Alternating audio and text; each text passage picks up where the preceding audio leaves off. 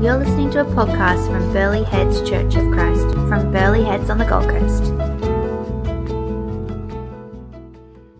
Just a quick question for you. If you were to go to the beach today and came back and if I got you all, everybody listening to this right here, right now, I got you all to write a paragraph about the trip. Say we went to the same beach, swam in the same water, stood on the same sand. You know, and I know, that your paragraph, all of you would write something different. If I asked you to tell me what you saw, what the experience was like, all of you would write in different ways about what you saw, even though it's the same beach with the same people. Some of you would highlight how cold it was. Some of you would say how warm it was, depending on what you're used to. Some of you talk about all the sand in your shoes. Some of you would have a divine spiritual experience watching the waves. Some of you explain the surf in a different way because you know about the surf. Some of you talk about the surfing conditions, if it was safe or not safe. Some of you talk about how you love being outdoors with everyone in the sun, and then others would talk about their allergies and how they did not like being outdoors in the sun. Some of you will have nicknames for places. If we went down to the one beach, some of you would have local names for that beach. The coast, the beach, the water, the surf. With Burleigh Church, or Burleigh Church of Christ, or with my local church, or with my community, or with my tribe. Same trip, same beach, same people, all true. Now imagine, for me, what it would look like if we spent 3 years with Jesus and we wrote that down. This is exactly how the Gospels are. 4 different perspectives, all true, all accurate, but telling it from each of their own views. And so as we open today, because we're going to have a look, we're in a new series, we're going to have a look at the book of Luke. The question, and it's only kind of a short thought today, but a really important one if you're going to journey with us in this series, is what's the story Luke wants to tell? Obviously all true, obviously an account of Jesus, but what's his perspective? Why did he go ahead and write another gospel after the others, or some of the others, were written? All right, well, let's look at what we know about Luke. Luke's a physician, and so he does add details about things like a doctor would. He is the disciple of Paul, so he's not an eyewitness to Jesus, but obviously grew up around that time and is obviously responding to the current records and stories of that time from all the early witnesses, from the early church. And he wants to take an orderly account both of Jesus, and then actually Luke wrote Luke and then Acts, which were the same book, but they've been split into Luke and Acts of the Apostles. He wanted to write an orderly account of this full story of the early church. Luke uses a lot of the Gospel of Mark's work. Some scholars claim up to 50% of his work was taken from Mark's account. But here is Luke writing from Mark's and other accounts for a reason. He wasn't just wasting his time. He didn't want to just write the entire Mark again. There was a reason he's put the stories in this order, in this way, to ask us or answer a question. I wonder what that was. Well, don't wonder for too long, because he tells us. Let me read here. Luke chapter 1. If you've got your Bibles there or your apps, open them up. Luke chapter 1. Let's take a look as we begin and explore this account from Luke. Inasmuch as many have undertaken to compile a narrative of the things that have been accomplished amongst us. There we go, Luke recognizing, stopping there, that many have written, just as those who from the beginning were eyewitnesses and ministers of the word have delivered them to us. It seemed good to me also, having followed all things closely for some time past, to write an orderly account for you, most excellent Theophilus. Lucky no one here is called Theophilus, because I've just butchered your name. But even though, still, He's written this account for this guy. That you may have certainty concerning the things you have been taught. Look at that. Many have undertaken to draw up an account of the things that have been fulfilled amongst us. And then down that for, so that you may have certainty of the things you have been taught. A couple of weeks ago, we posed the question, why bother doing Christian church? Especially in some of the seasons we've been facing now. Why bother? Before we talked about giving ourselves to the kingdom work, why bother? And there's lots of these questions going around in culture at the moment. Why bother doing this? Why bother gathering? Why bother meeting like this? And we looked at those questions a couple of weeks ago. And we're not alone, because I read in an article the other day, a guy thinks 40% of the millennial generation are about to swap jobs in this current climate, or are swapping jobs. This season is making every aspect of everything people are rethinking.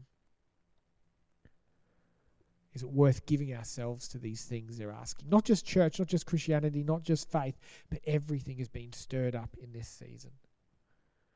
And so, what a time here at Burleigh Church, or wherever you are attending, those listening, rather than just sweeping those questions under a mat somewhere, let's be a church that asks those questions deeply. Don't ignore them. Let's ask them well. And so over the next however long, as we unpack this book, and of course we're going to come up against our transformation track at certain times, but continually in between different series, we're going to journey through Luke. And I encourage you to ask questions deeply. Invite you to ask questions deeply. And I ask you to ask this question of yourself seriously today. Because this is what Luke wants to tell you. This is why Luke compiled this book. This is the whole reason that he's told the stories in these ways. He wants you to ask the question, were things really fulfilled? That's not the question, but that's what he's part of he's asking, and have certainty around it. And I guess to kind of put that into one question is Jesus enough? Now, if you're a Christian, you've been in church for a long time, you're going to instantly give me the correct answer. That's not what I'm looking for. I know that I've asked many of you here, many of you listening, you'd say yes. But that's not deep stirring. That's not going away with reflection. I'm not looking today for me to say, is Jesus enough? And you all go, yes, he is, with as much vibrato as possible. That's not going to help. I'm stoked. Don't get me wrong, I'm stoked.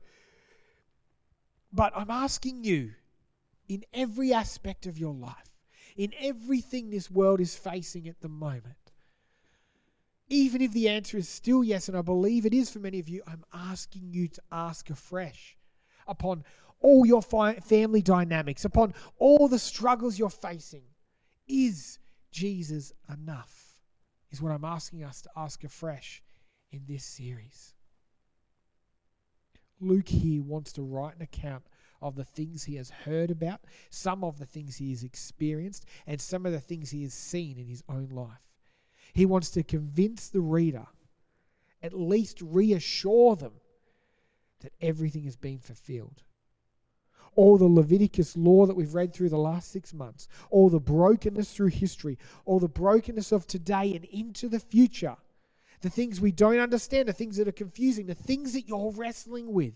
He wants to convince you that this man, Jesus, was the fulfillment of that and more. Let me scratch away at this a little bit more. Because I know 98% of you would have no problem in saying, yeah, Jesus is enough. But I wonder how many of us, especially in a season like this, have a diverse portfolio What do I mean? What am I talking about? Diverse portfolio. In the book of Galatians, we see people have a diverse portfolio. We see the church, it's a great example. You see converted Jews and Gentiles alike confessing Jesus, a lot like today. But we find that the Jews are still practicing the law out of duty and their commitment to the law out of duty. And they're trying to even convert Gentiles to the things they were doing, saying, yeah, Jesus is enough, but you should also do this as well. It's completely right through human history. We're smart creatures. It's only natural that we might put a fair bit of stock in Jesus. But what if it's not legit, right? What if there's another God or another thing that we should be pursuing as well? Like pursuing the good life.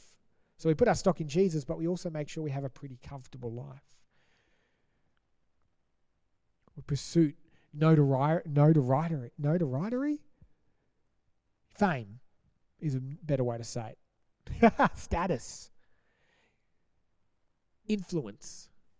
Yeah, I want to follow Jesus like with most of my life, but I also want to just make sure I've got a little bit of stuff in empire and pleasure. Wouldn't mind doing making a brand or name for myself. Platform. Again, that's not bad stuff to do. But when they're our side gods with a little case G, it's truly unfulfilling. It's a non-transformative way to live.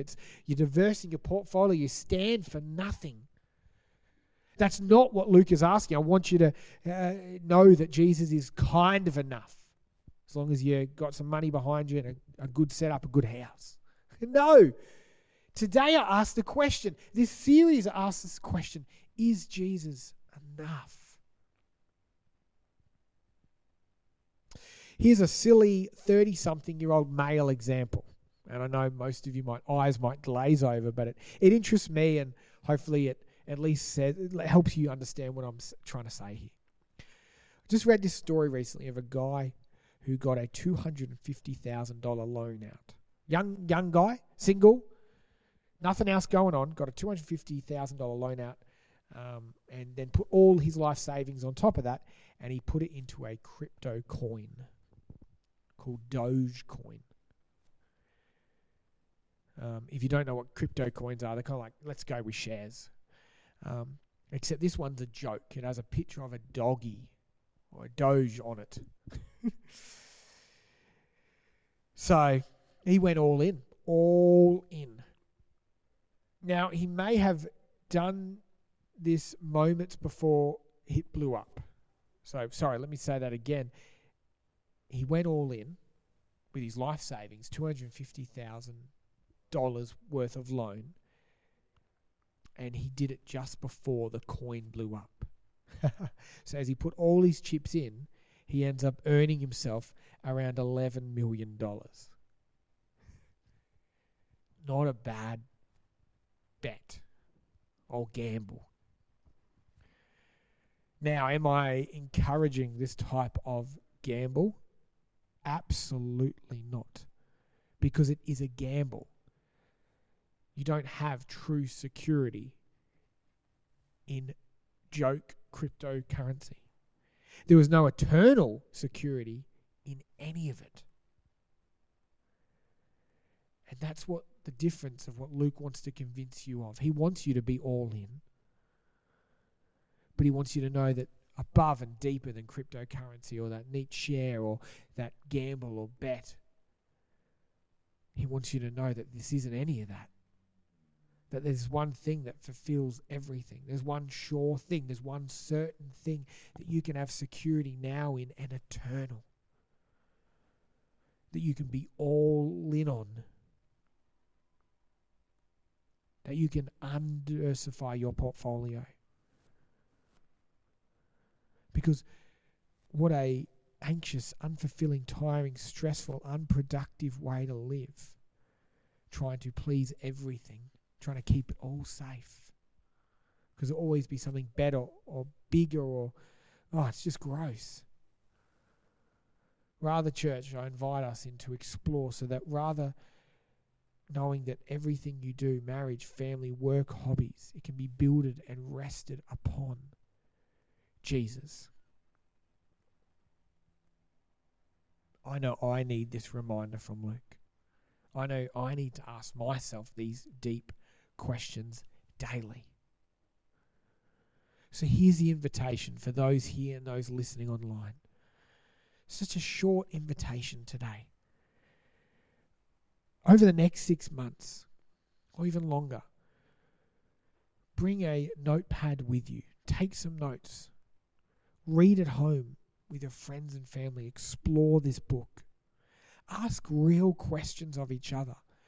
Wrestle with Jesus afresh in this season. Journey with us in Luke. If you can't come, listen on the podcast. Let's do this together. Let's ask tough questions together. Let's ask the type of questions our world is asking. But we get to ask it with Jesus. Let's grow our certainty, our security, and our peace in knowing that there's one thing worth putting everything, our whole life behind, all in. And it's Jesus.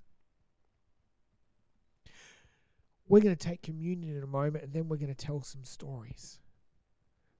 Talk some stories of the good things Jesus is doing. We're going to give an account, as Luke is going to do for us over the next few months.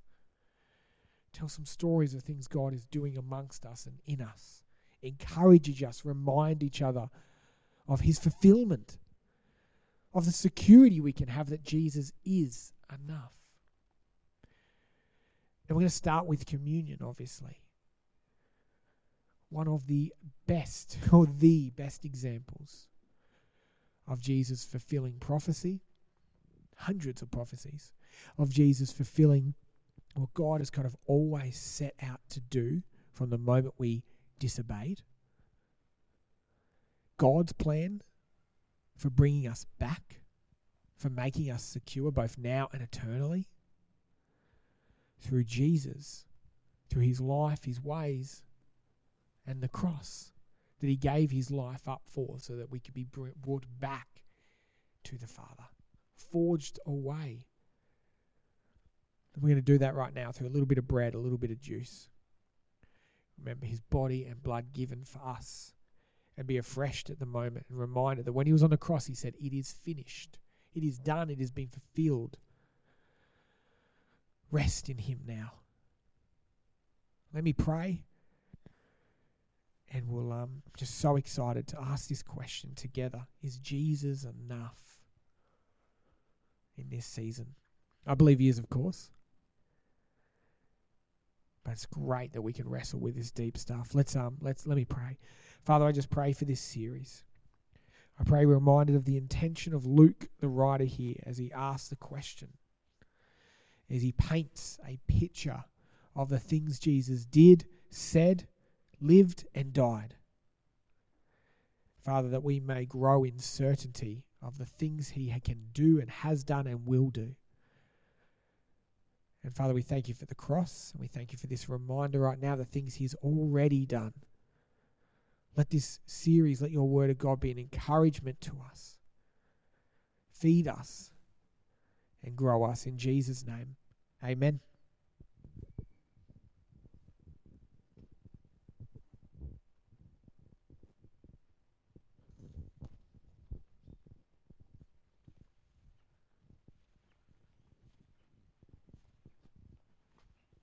One down, but that was a short one.